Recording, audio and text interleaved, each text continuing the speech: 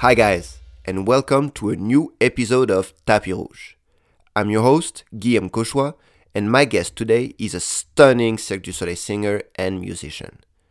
You might have seen her in Iris, on AMALUNA, and recently on KURIOS.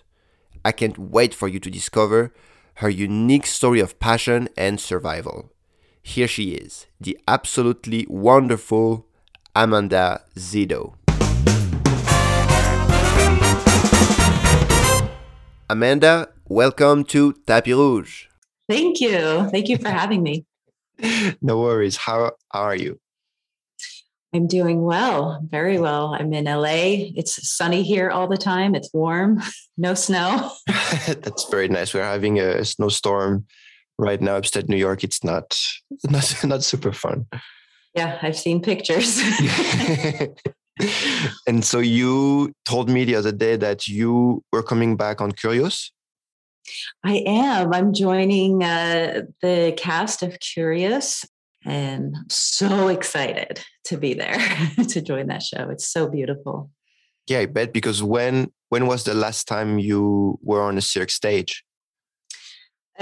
March of 2020. March 1st was our last show with AMALUNA. We were in Sacramento, and we were scheduled to go to Hong Kong after.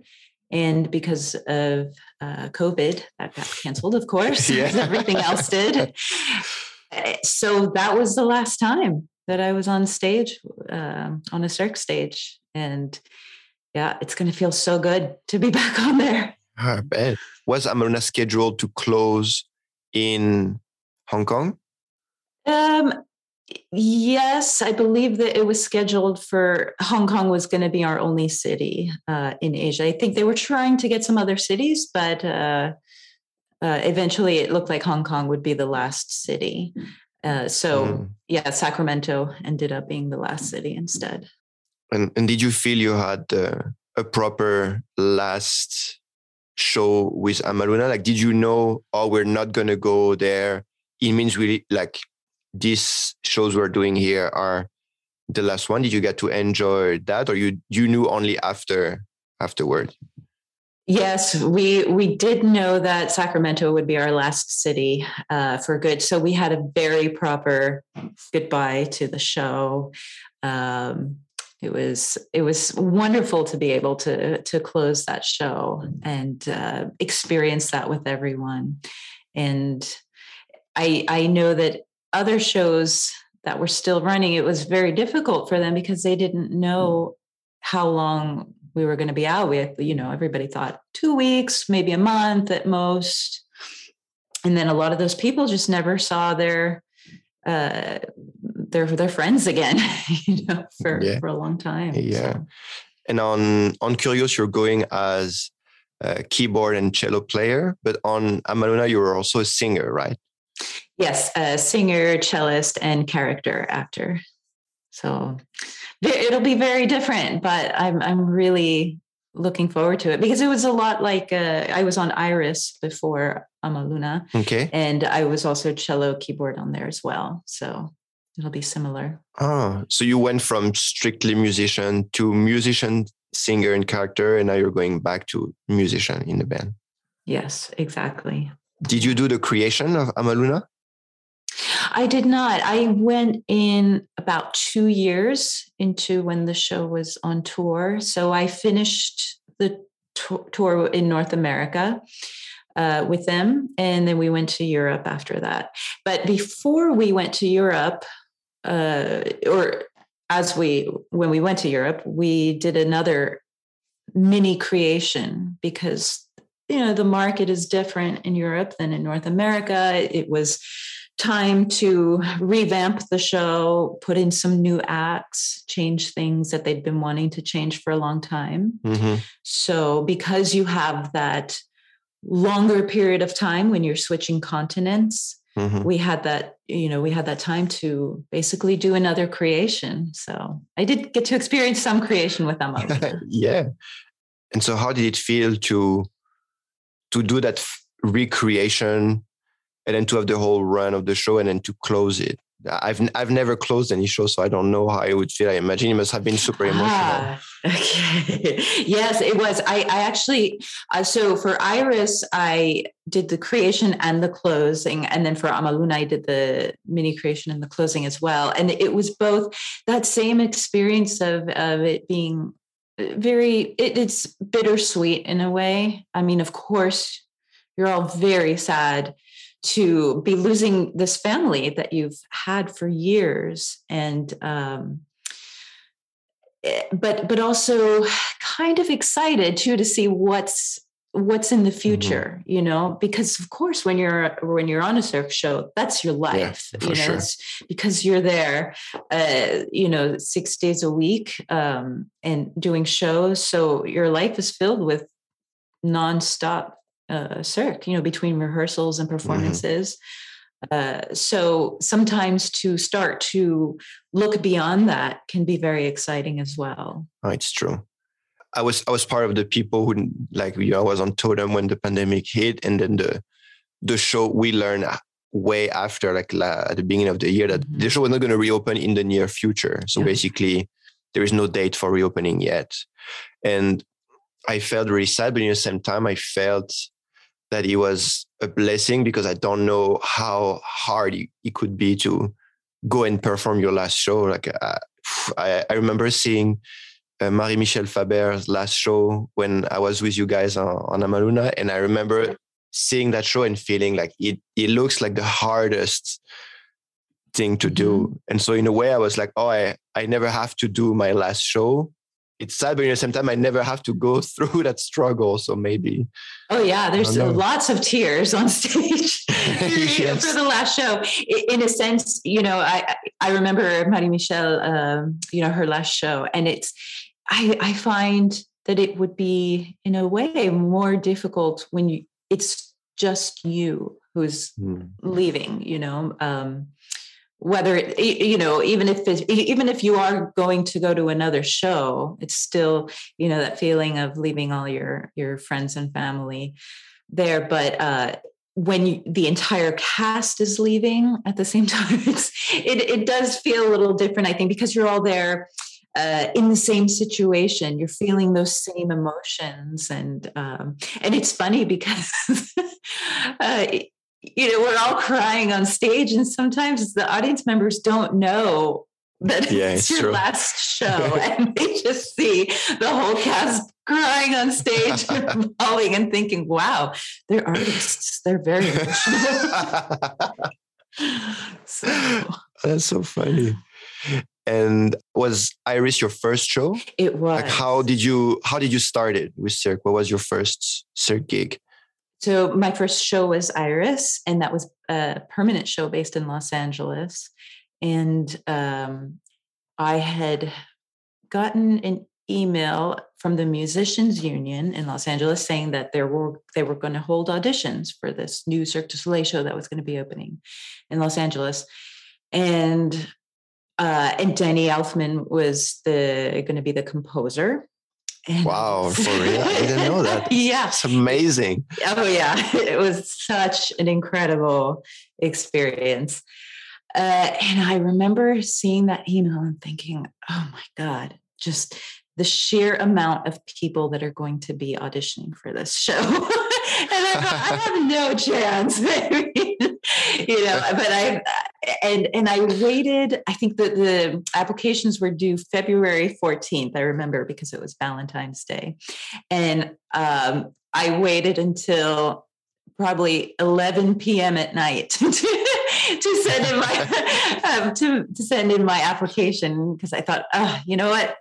Yes. Okay. I'm going to audition. So I sent it in, and thank God I did. I mean, because I got the show, but it was a very long process between the time that you send the application in to the time that you actually hear back from them. It feels like forever, but it took several weeks for them to contact me and ask me to send in audition tapes.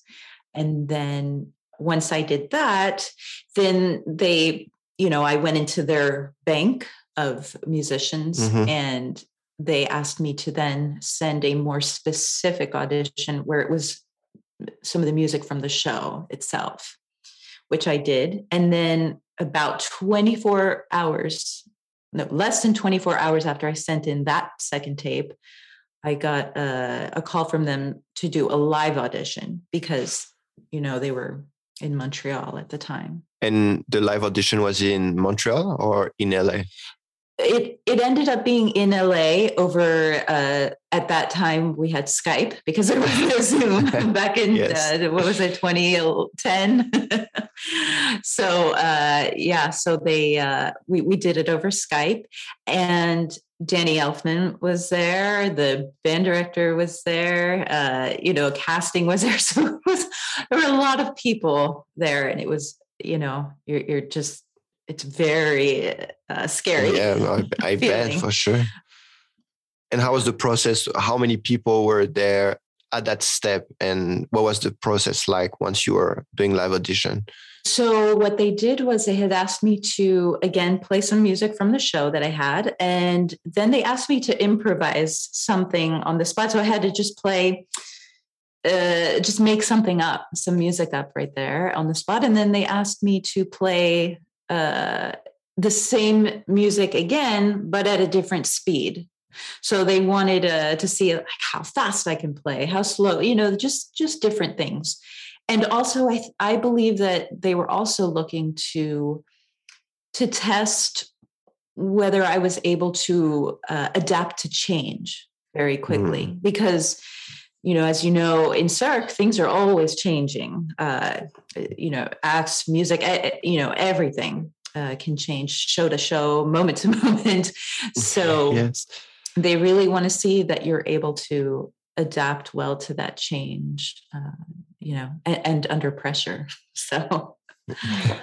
And how was it to live in LA, to have a resident show in LA versus touring with AMALUNA? So I had already been living in LA before I got the show for probably 8 years at that point. And I mean, that was the ultimate dream, was to have a permanent job as a musician, performing as a musician in the city where you live. That's any musician's yeah, for dream. Sure. Yeah, it's true. So that was really such a blessing to have that experience. And I was living in Beverly Hills at the time, an apartment in Beverly Hills, and the show was in Hollywood over at the Dolby Center. And I ended up moving, even though it wasn't really that far, but as you know, traffic in LA is very difficult at times. So I ended up moving to Hollywood right across the street. They had built a new building at the same time as the show was going up. So they had built a new building across the street, and a lot of the cast ended up moving into that building because it took us like a minute to walk to work. Oh, that's amazing. So, yeah.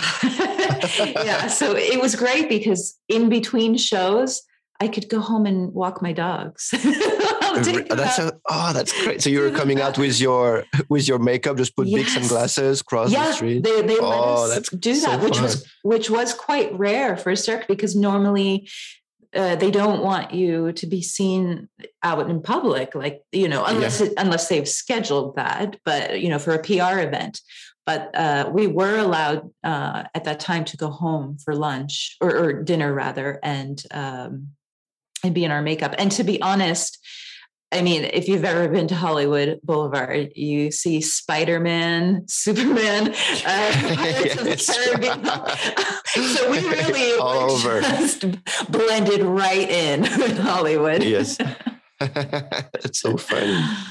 You must feel so good also on your energy level, because performing 10 shows a week, to be able to break the day and just go home, even just to have a coffee and just must feel pretty good. Yeah, it definitely, it was like a recharge.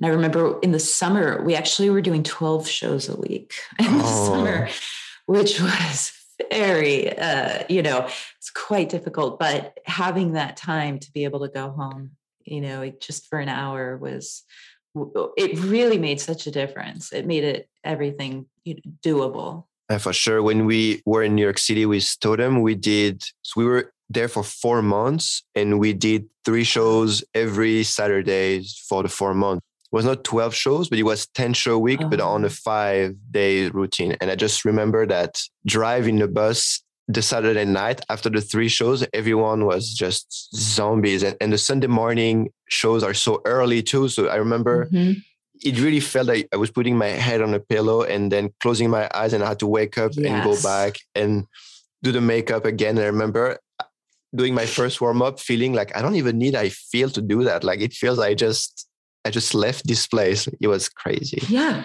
Oh, I remember. And actually, it's funny that you mentioned the 3 shows on Saturdays, because I haven't had to do that too many times for AMALUNA. We did it a few times in Europe, but that I believe is now going to be the new schedule. Yeah, I heard that too. Touring shows. So 3 shows on Saturdays. And I remember feeling like, is it possible for me to go home with my makeup on and sleep very still and not disturb my makeup and be ready for Sunday morning? Is that possible? Please, you have to tell me. You have to tell me if you can do it. It would be amazing. Even to just do touch up the next day, it would be incredible. It's true, because there's so few, it feels like there's so few hours in the turnaround between the Saturday night show and the Sunday morning show. So. But living in LA, did you do the Oscar opening show? Oh, so we recorded music for that. I didn't get to be in the show, but some of our cast members, many of our cast members, and actually they brought in some cast members from other shows as well to do that performance for the Oscars. It was such a beautiful performance. It was incredible. But I remember, so on Iris, the musicians were sitting on in the audience, in the balcony seats there on the sides, and I remember Kermit the Frog and Miss Piggy were set up in my, where I normally sit in the show. Really? to play the show. They used my booth for them to sit in, and it was very exciting. Yes, for sure. I think both Oscars opening from Cirque, I would put them in my top 5 favorite Cirque performance of all time. I remember being so blown away both times. Yeah, they did such an incredible job to incorporate that into the Oscars, so and in ways that really reflected what was happening in the Oscars. So that was amazing. I think they do that at the BAFTAs as well in London. So yes, it's true. And working at the Dolby Theatre, did you feel you had a real Hollywood vibe? Oh, absolutely. There was a Hollywood vibe because, the Dolbys historically, that's where the Oscars are held every year. And it's such a magical place to be. I mean, it's gorgeous, gorgeous theater. And we had a lot of celebrities come to see the show. Every week there was, someone famous there coming to see the shows. And there were times I remember having a few shows where it was actually closed to the public, but bought out for celebrities, to go see. Oh yeah, like who? Oh boy, I saw everybody was there. Harrison Ford, James Gandolfini. We had there. Wow. Yeah, I mean, who else was there that I remember just meeting? Oh, Idina Menzel. Famous as Broadway actors, but for me, that was just, that was heaven to get to meet her. David Beckham, so we had it was a lot of fun meeting everybody backstage, and they were always so impressed, with the show. Mm-hmm. And, meanwhile, we're the ones wanting to get our pictures with them, Yeah, it's true. It's true. we when we were in Santa Monica, Beyonce wanted to do a buyout of the show, and I remember they told us we were supposed to have Double Dark, and they told us, "Oh, next Tuesday we might be working because Beyonce wants to buy the show just for her, Jay-Z, and 50 kids from a foundation that she was taking care of." And so everyone got super excited, and then the clowns were like, "But what are we gonna do in animation? Like it's literally going to be like 52 people in the audience, but then he ended up not working. Yeah. It's the only time I saw people going into Double Dark being like, "Ma, ma, ma." Yeah. Yes. That I'm sure that was pretty difficult. For how long did the show last? The show ran for 2 years, about 2 years. Yeah. Why do you think it didn't last longer? What didn't work? Or what do you think happened? Los Angeles it's a TV and movie town. It's not a theater live performance town so much. Also, the location was in Hollywood, which of course is appropriate for what the show was about. It was a celebration of cinema. So of course we were, we should be in Hollywood. But the thing is that Los Angeles residents don't ever go to Hollywood because it's just not, it's kind of, it's for tourists, really, that whole area. So, and in a city that's so as big as Los Angeles is, it's really actually quite difficult to even get the word out that there's a Cirque show in Hollywood, a permanent Cirque show in Hollywood. I remember being at the dog park many times and speaking with people who had no clue that we were there, even after a year of being open. They had no clue. Even there were billboards everywhere and, there was advertisement, but people just still, I guess, because the city is so big and there's a million things that grab your attention in Los Angeles. Yeah. So it's quite difficult to really, stand out. And, the show was a gorgeous show. It was a beautiful show. Yeah. I still believe it's the most beautiful show Cirque has ever. Yeah. Is it your favorite show that you performed in? Yeah. Well, I think AMALUNA would have to be because I got to play such an important role in that show. Because I got to do so many things that I normally wouldn't get to do. Mm-hmm. So it was the most artistically, that was the most fulfilling role is on AMALUNA. But, but being able to, and of course the music from Danny Elfman was incredible on Iris. So getting to work with him and perform his music every night, that was such an incredible experience. So how was the creative process? Did you get to work directly with him on composing, and how was that? Yes, we got to work directly with Danny for many months, and we recorded the soundtrack as well at his studio. So he had a large orchestra that also recorded it, and the Iris musicians went in and did the solos. And my favorite part, I think, about working in creation during that time was after the show had opened, we decided to go back and improve the sound of the show, so not the music itself, but just the sound quality.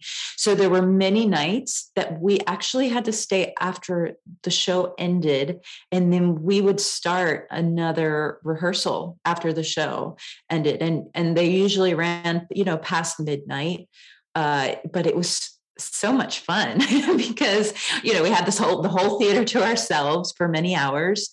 Working with Danny, we'd order pizza at night and hang out with him. Oh my God. It sounds like the dream. Really, it would be so fun. It was. It really was. And moving forward to AMALUNA, you were playing a bigger part in the show. You were a very important character. You had a lot of interaction with other artists on stage. As an artist, how did that feel to play that such a key element in the show and to be working so closely with other artists on stage? I felt so incredibly lucky to have that experience of working with everyone so closely. It was, of course, the musicians are such an integral and important part of the show, but being able to actually have, be more at the forefront with the acrobats and other characters in the show was. It was very different. It was very different than kind of being in the pit area of, where the musicians usually sit. And also to have the cello be such an important part of the show. The cello was almost like a character in itself on the show. So that was really cool to be able to see that. I remember being on Iris when AMALUNA opened, and I remember thinking, oh, geez, what how lucky is that woman who gets to be on that show doing that role? I thought, oh my God. And when Iris was closing, we had people from Montreal come, from headquarters come, from casting, and they spoke to all the artists individually, had meetings, and said, would you still like to work for the company in the future? What are there any shows that you'd be interested in joining in the future if there was a position that was open? And I remember just almost jumping out of my seat and saying, "Oh my God." That was my first choice. I said, but I thought, of course, that's just probably never going to happen, because who would ever leave that role, But lucky enough, I did get the chance, a year later, to audition for that. So, and AMALUNA was the band was exclusively female, and the whole cast was 95% female. How was that experience for you? Yeah. So that was very different, because normally on Cirque shows, you definitely don't see a larger portion of the cast being female. So this was very different, and especially the band, because I find that there are definitely tend to be more male musicians on the show, on Cirque shows, than female.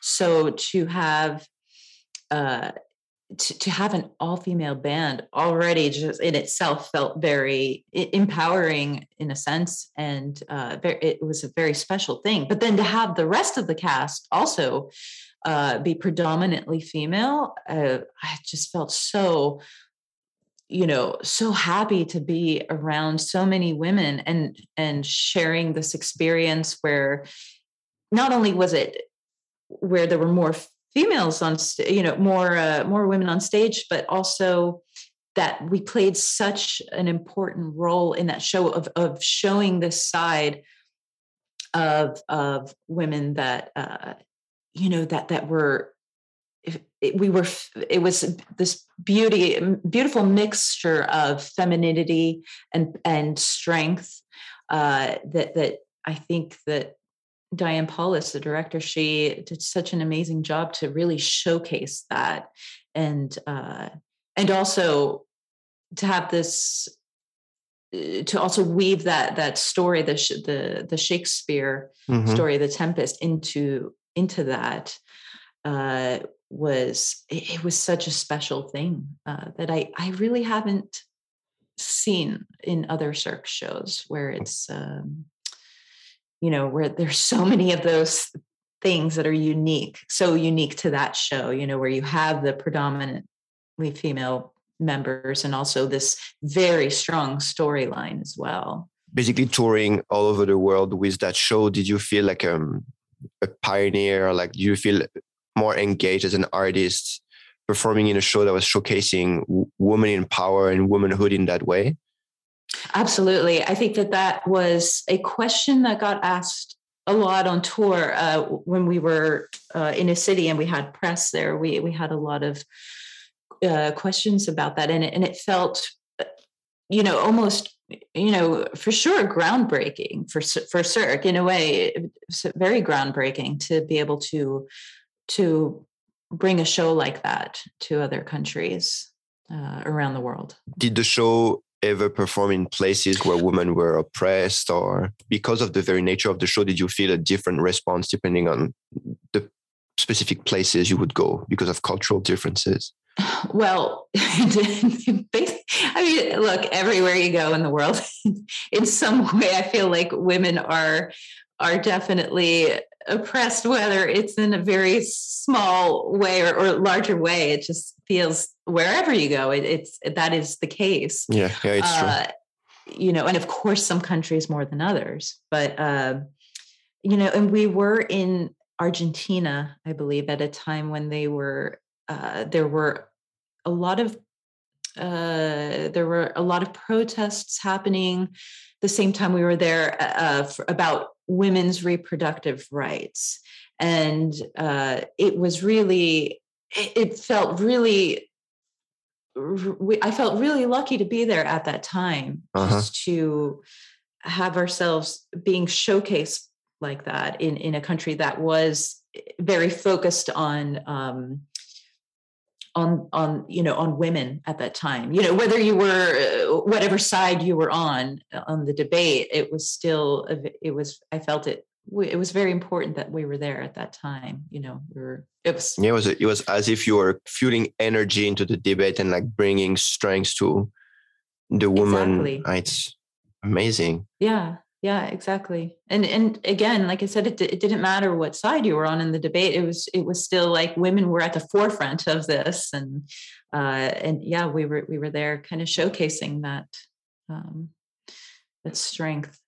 And it was also that also we ran into a few problems with that when we went to go present the show for the Asian market, because I from what I understood, they were hesitant to bring a show that really showcased that female strength, the female power.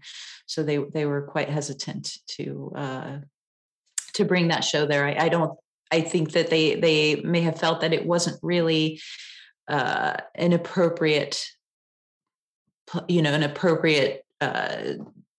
show to bring to some of the countries there. So it's crazy, huh? Yeah, it was very disappointing because it's not like the show was out there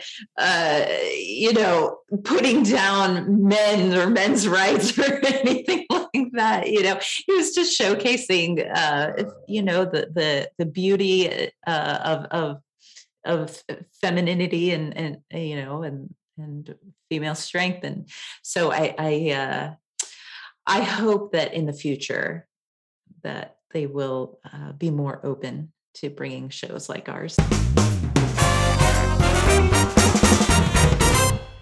Hey guys, here is a little showbiz hack.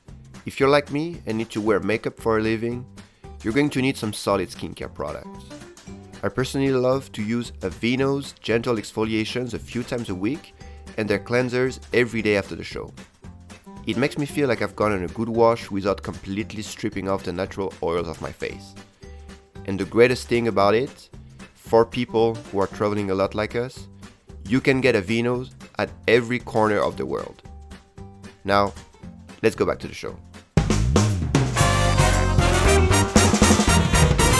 I feel you guys, AMALUNA and I were so lucky to have been able to, while performing, to actually feel that you were showcasing a more progressive depiction on maybe inspiring an awakening in people's mind about the women condition. I think it's really awesome. Yeah, absolutely. And it was such a pleasure to be able to be on stage and look out to the audience and see young kids, young girls getting to watch the reaction and seeing themselves on stage, or being able to associate or be inspired by seeing so many women on stage. I mean, it's inspiring for both boys and girls, of course, but it was extra special to think that you're making a difference or inspiring little, young kids, young girls in the audience. Compared to the other show you worked on, did you feel that the audience was different? Did you feel that AMALUNA had more women in the audience than Iris? I don't believe that was the case necessarily. What was great was with AMALUNA is that we did go to some countries that Cirque had never toured before. So that was very exciting because the response was just incredible. I mean, I remember it was in Paraguay. I went out to, at the beginning of AMALUNA, I start the show. I come out on stage on my own singing this song to the red fabric that's, floating through the air. And I remember just not being able to hear myself at all because the audience was just, as soon as the first note hit, it was it just exploded. The audience exploded with screams and clapping. And then, I was trying my best. I mean, I felt so overjoyed and so overwhelmed to hear them. And happy, but at the same time, a little freaked out because oh boy, I can't hear anything of what I'm singing. I hope it's right. we had a similar experience in Japan when we had there was a show only for schools, but it was kids, I think starting at between 12 and 16. And I remember that same, like as soon as the music went down, the scream, they're like, wow! And like it was a nonstop. And I just remember also we were all, because the opening of the show was almost all the cast, was a big scene with everyone on stage. And everyone was looking at each other like, oh my God, this is insane. And like the whole thing was like vibrating, that, and that energy it was how fun. Yeah, it was really, really, really awesome. Yeah. Isn't that the best? Just being able to have, I mean, we're so lucky that we get to experience that and be able to see people's joy or feel people's joy so much, in one space, this one space it feels so sacred in a way. Yeah, I mean, for sure. We are bringing people together, and as you say, we feel the happiness and joy all together. It is a very sacred thing to do. Mm-hmm. Yeah. And I wanted to ask you about your experience being a cancer survivor while performing on AMALUNA. Yeah. Yeah. So when I started training in Montreal with AMALUNA, I was experiencing, so I had this bump that was on the front of my chest, right where my heart is. And it was kind of like a bump, like if you hit your head or something, you have a bump. It was like that, but it was, it was painful at times. And I remember thinking, oh, I must have just bruised, myself, like something hit there or something. It's just a bruise. And I was going to PMed to have them work on my shoulder. And what was happening was that I couldn't really put my arm back to really pull my arm back, because the bump that was here on my chest in front of my heart, it would become very painful. And I was losing a lot of movement in my shoulder, on my left shoulder, on the left side. And they said to me, PMed said, look, you got to get that checked out, because you're going to get frozen shoulder if you're not able to, to put your arm back that far. So I said, okay, I'll go get it checked out. And I went to the doctor in Montreal. They did some x-rays and they said, okay, we see something there, but we're not quite sure what it is. So it's best to get a CT scan. So it's something more in depth to see it. And I remember thinking, okay, I'll wait till I get to Miami to start the next city. I'll wait till we go there to deal with it, and also my parents were living in Miami, and that was going to be my first show, my first city with AMALUNA.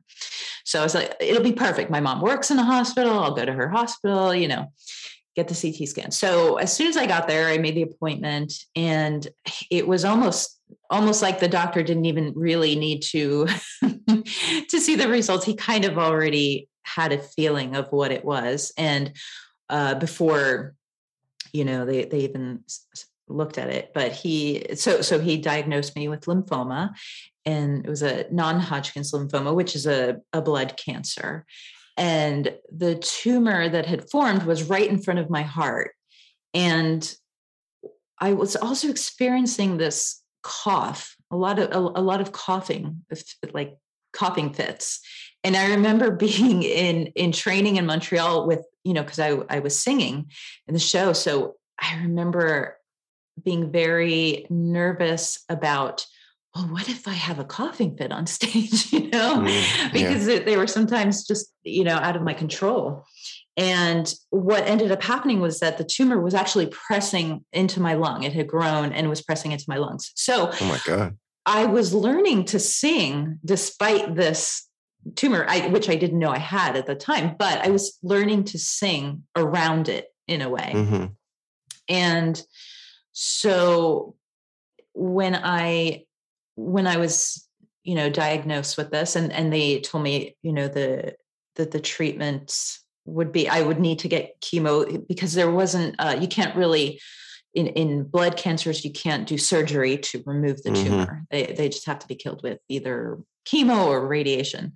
So, and I remember I remember thinking, okay, so I have this tumor, it's here, it's in front of my lungs. So basically I'm going to have to, when it's gone, I'm going to have to start training again with my vocal coach, Estelle, to learn how to re-sing, like I was already looking into the future of like, okay, go back to Montreal, start training again for singing, to learn how to sing, or like once the tumor is gone, so it was, it was such a weird combination of, oh my God, I'm joining this show, and now I have cancer all of a sudden before I even start my first city. And, but also like, I am not going to let this get in the way of my performing. So I made that very, very clear at the beginning. Very clear with yourself or with the show? With both. First, I made it very clear with myself. I'm not going to let this get in the way. And I approached my directors and I told them the artistic director and the assistant artistic director. I said, look, I want to continue on the show. I want to keep doing this, the shows as much as possible. And I'll be there. I'll be there on stage. And I was so lucky that they were so supportive and that they supported me in that decision. And they made a lot of accommodations for me to make sure that I was safe. So for instance, because of the chemo treatments that I was getting, my white blood cell count was very low. So anything if anybody had a cold, I would pick it up. And of course, I don't have anything to fight that off with. So they set up a separate makeup and dressing room for me in one of the trailers. So I was just, away from everyone so that I could have my own space to prepare for the show, do my makeup, get my costume on and everything. And not be in such an enclosed space with everybody at the same time. So, I was I mean, I'm so thankful and so grateful for them to really go out of their way to make me feel safe and allow me to continue on the show. And they even at one point they allowed me to bring the cello from the show into the hospital room during my chemo treatments, because my chemo treatments were rare in the sense that it wasn't just that I would go into the hospital for a couple hours and get my infusion and then go home and then 3 weeks later have it again. It was where I had to be in the hospital for 5 days at a time, getting the chemo 24 hours a day for those 5 days. So, yeah, it was very intense. So it was so nice. So I remember having the cello in there but being connected to all these wires and tubes and everything and still being able to practice and play the show, and all the nurses and patients they loved it so much, like coming in, listening to me play and everything. But I mean, what else was I going to do? I'm just sitting there hooked up to these machines, so yeah, they were so kind to be so helpful during that time. It's incredible that story that you were able to bring it in the hospital, and that also what I'm sure you must have had such an incredible impact on the other patients around you to see you being practicing and playing music. I'm sure you must have uplift their spirits so much. Yeah, absolutely. Yeah, it became almost like a nightly performance. I guess that's the thing, right? We're performers and we have to not let anything get in the way of that. So, and how was your energy then going back and performing the show? Like, how was how did you feel emotionally going on stage and then performing on stage while you were undergoing all that? Yeah, it was intense. So I would leave the hospital and, have to, I would go on stage the next day. If it was up to me, I would have gone on stage that day, leaving the hospital every time. But, they're like, no, you need a, just take the day off to rest. But, and I remember, because when you have, chemo, a lot of people experience nausea. So that was a big problem for me, was the nausea. And I remember so many nights, like, being backstage, waiting by the curtain right before, I have to go out on stage and thinking, oh my God, that I'm gonna throw up. This is okay. It's gonna happen. It's gonna happen. And then push the door, the curtain opens and I walk out on stage and all of it just goes away. The nausea, any pain, any ache, and it just all went away the second the curtains opened, every time. And it was like my mind, like it was just like I became a different person. I was in a different life. I was in a different, just my whole body was different once the curtains open and I stepped out on stage, and I would leave the cancer behind me, backstage.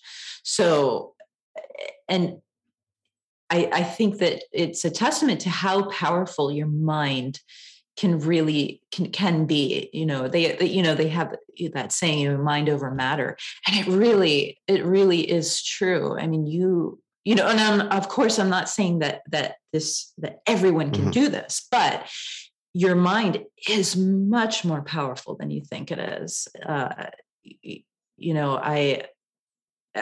remember even at one point on stage, it was about after my fourth treatment, after my fourth round of chemo, after my third round of chemo. And I remember sitting on stage during one of the acts where I had to sit on stage for a long time for this, Lara's act.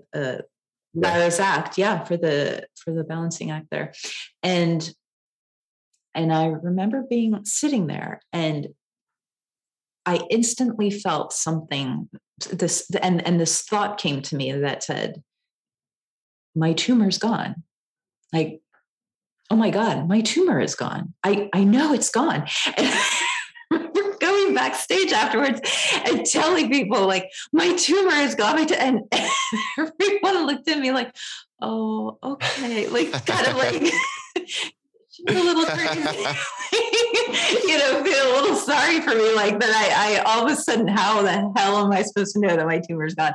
And lo and behold, so 2 days later, I had my scan, which you have after every treatment that you do. You have your scan, and lo and behold, the tumor was gone. And I knew it. I felt it. It's like that thing where your body does all these things. Your body feels all these things, and if you're in tune with it, you can really do some magical things with it. It's a very specific mindset going on stage. Like when you are on stage and you're performing, you are in a different state of mind, of being. Mm-hmm. That every time I was on stage, I always had to be moving and projecting. I never had to be on stage so much and having to be still. But I can only imagine that you were still, but you were still have to be on in that state of being, and maybe in that state of hyper awareness. Mm-hmm. Maybe you were able to like listen to what your body, like not listen, but hear what your body was telling you. Yeah, and it was interesting too, because I was playing this character who was, the Prospera, the character Prospera. And she's this she's the queen of the island of AMALUNA. She's powerful. She's a sorceress. She's all these things. And I had to be this like pillar of strength, and show that strength on stage. And meanwhile, I felt like, sometimes I just felt like a sick person, like where you feel like your cancer, oh, it means you're sick, and that defines you like this. So you're supposed to be weak. And sometimes, of course, I would feel weak back, but as soon as I was on stage in that character, it's like you become that character. You are that character. So you don't have cancer, you don't feel sick. You're powerful. That's those were those feelings like, oh, I'm not that, that person that was just feeling so nauseous and, a moment ago. I'm the queen of this island. I can cause a storm, Yeah. So that I feel like, I was very fortunate to have that show when I did, because of course, I was going to have the cancer whether I was on that show or not. So being so lucky to have that show, to have an escape from, mm-hmm. from constantly thinking, I have cancer, to have a break from that. It really like almost just saved my life or saved my sanity, really. Mm-hmm. So I'll forever be grateful that things lined up the way they did. Were there any moments where you thought about just taking a break from tour? Like, were there any moment when you're like, this is too hard, like I have to leave the tour? Or do you think that au contraire, the show and the performance was really a pillar in your recovery and in your rehabilitation process? Yeah, absolutely. The show was I was very almost dependent on the show as part of my treatment. The show was a part of my treatment, mm-hmm. Because I felt that without it, then I'm just the sick person lying in bed, but the show prevented me from becoming that person, because there was so much responsibility that I had, in doing the show. So I felt like I had to, in a way, like I was like, well, I can't let anybody down, like I have to be there on stage. So but and again, that's not an attitude that everybody could or should have when they have cancer. But I really feel that it was so important that show was so important to me as my treatment, because it saved my sanity. It saved me from feeling sick, really. Yeah. I'll constantly sick. Yeah, of course I felt sick at times, but like I said earlier, once you're on stage, it just all went away. So absolutely, I did not ever want a break. I never asked for a break there. I never called out of a show. I never called out sick.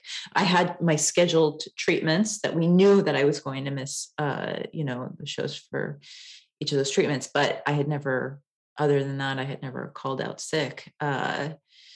So I think that the directors were probably hoping that I would want a break, because I think they were more nervous than I was. Yeah, is she going to be okay? Is she going to pass out? And I think at the time too, there was one in the Storm act before we changed it. I used to fly in this moon while playing the cello. Oh, yeah. And I remember them feeling really cautious about me being up there. They're like, "What if you pass out?" And I'm like, of course I'm not going to pass out. I'm fine, but I see, and at that time I was like, why would they think I would pass out? Now looking back on it, I see exactly. Oh yeah, exactly. I have one last question for you. Yeah. If tomorrow aliens would land on Earth, how would you explain Cirque du Soleil to them? Wow, that's a great question. I think that I would explain it as a place where you enter a different world that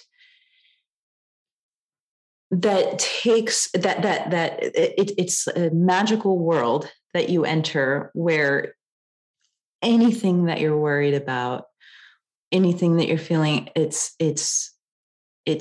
gone for those 2 hours that you're in the tent watching this performance.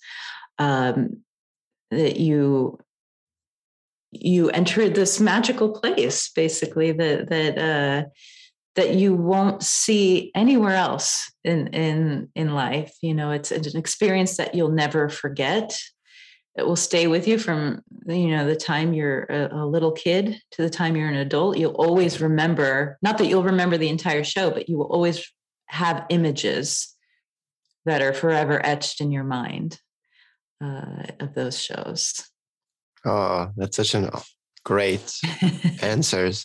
Amanda, thank you so much for coming, and thank you so much for sharing your story. It's really, it's so inspiring, all of it. The performing aspect, the way you approach your recovering and the way you fought against cancer in this way, really, it's extremely, extremely inspiring. Thank you so much for your generosity. Thank you for having me, and thank you for doing this podcast. I think I think that everybody, I think everyone will be so happy.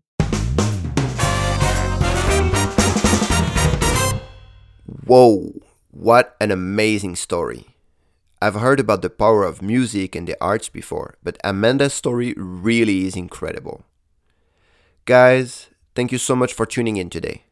If you like the show, please subscribe, give us a good review, and share it with everybody. That really makes a difference for us. Don't forget to send us your recorded questions for our upcoming Q&A episode on our Instagram at Tapis Rouge Podcast. And until next week, as we say in the circus, see you down the road.